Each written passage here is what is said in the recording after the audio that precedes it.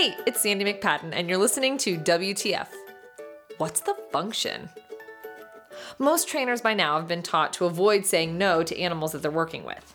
Punishment procedures aren't as common in behavior modification programs, so what are you supposed to do when an animal displays a behavior that you want to decrease or eliminate? A few protocols come to mind, but one is a favorite: differential reinforcement.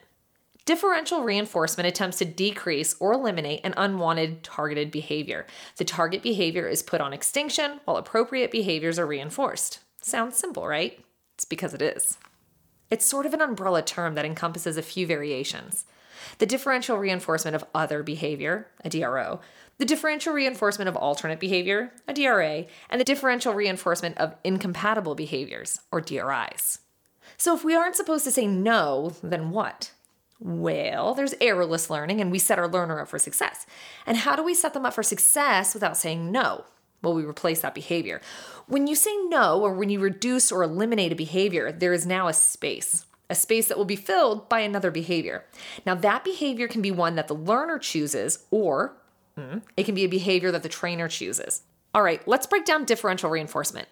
Differential reinforcement of other behavior, or a DRO, is a reinforcement procedure in which the reinforcement is delivered for any and all responses other than the specific target behavior.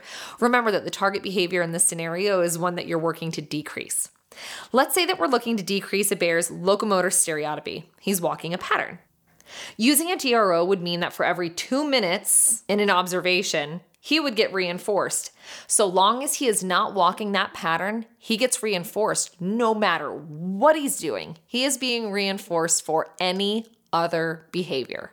Using a DRO means potentially reinforcing a behavior that you wouldn't normally choose. So we need to save this for behaviors that require immediate decline or elimination, like behaviors where they're injuring themselves or others. Differential reinforcement of an alternate behavior, or a DRA, is a reinforcement procedure where the pre-selected behavior is reinforced while the target behavior's reinforcement is blocked or put on extinction. So the DRO is reinforcing any and all other behaviors. With a DRA, it's a predetermined, specific behavior that we're reinforcing. This predetermined replacement or alternate behavior should be one that serves the same function. To me, human examples are easier to grasp because a lot of times they involve a learner communicating what they want or what they need. So, a kid is talking out of turn in class, and the teacher kicks him out of class. The functional behavior assessment revealed that the target behavior, talking out of turn, was escape maintained. The kid just wants to get out of doing his work. Super. So the teacher thought that she was punishing Jimmy's behavior, but she was accidentally reinforcing it. Cool. Now at least we know that Jimmy's bad attitude in class is because he doesn't want to be in class. He doesn't want to do the work. Now, we put the target behavior on extinction, meaning he doesn't get kicked out of class anymore for talking out. And now he gets 2 5-minute breaks contingent on a certain amount of coursework getting completed. Talking out of turn was replaced by completing his work, both maintained by escape. So Jimmy used to get out of doing his work by talking out in class. Now he gets out of his work by completing some of his work. Haha. Okay, now a really cool animal example. Giraffe footwork. The trainers in the giraffe barn at Cheyenne Mountain are ahead of the game. I was presenting at a conference and listened to another presentation from their barn that was magical. Hoof stock and footwork go hand in hoof. Okay, that's fine. Anyways, criteria for footwork is to be still. Makes sense, right? And that's pretty common throughout barns. If you work with hoof stock, if you're doing hoofs, you want them to stand quiet. You want them to stand still. So a kick during footwork is clearly undesirable for the trainer. A kick, though, also provides escape from the training session for the giraffe. How did the trainers decrease kicks and still get footwork done? They paid attention to their animals. They noticed that their giraffe? What's the plural of giraffe? I think it's giraffe. They noticed that their giraffe were showing subtle signs they didn't want to participate prior to explosive behaviors or leaving the session altogether. For example, an ear flap had been noticed in one of the giraffe.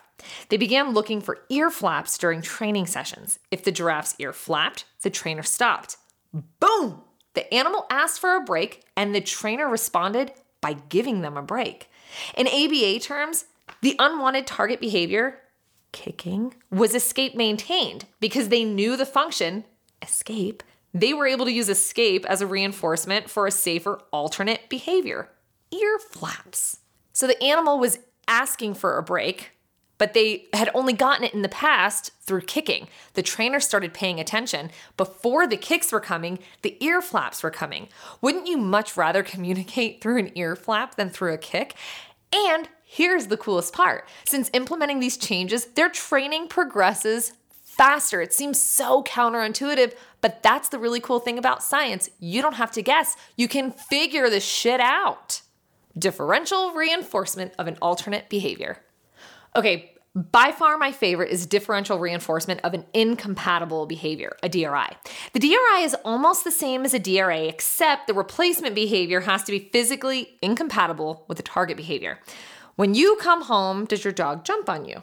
If they're sitting, can they be jumping at the same time? Nope. So no attention for jumping and all the love when they sit, a DRI. With elephants in a protected contact setting, you have an elephant in front of you. You also have an elephant's trunk in front of you, which is kind of like a whole nother animal. To keep a trunk from wandering, we can reinforce for an incompatible behavior. For some, that's a trunk down. In my experience, that was a trunk to hand target. When your trunk is wandering, we can't train together and you can't earn goodies. When your trunk is making solid contact with my flat hand, let's do some fun snuff and earn some snacky snacks. The trunk can't wander and be on my hand at the same time. Differential reinforcement of an incompatible behavior. Ha! Differential reinforcement is the process of only reinforcing an appropriate response, the behavior you're trying to increase. Something to keep in mind here is why you've chosen the replacement behavior that you've chosen. Are you choosing a behavior that's convenient for you? We really should be choosing behaviors that are socially relevant to the animal. What behavior could we reinforce or substitute that will afford the animal access to reinforcement? I would love to hear examples of differential reinforcement that you're using in your facility. DROs, DRAs, DRIs, choose your DR adventure. Just remember, before you touch a behavior, ask yourself, WTF? What's the function?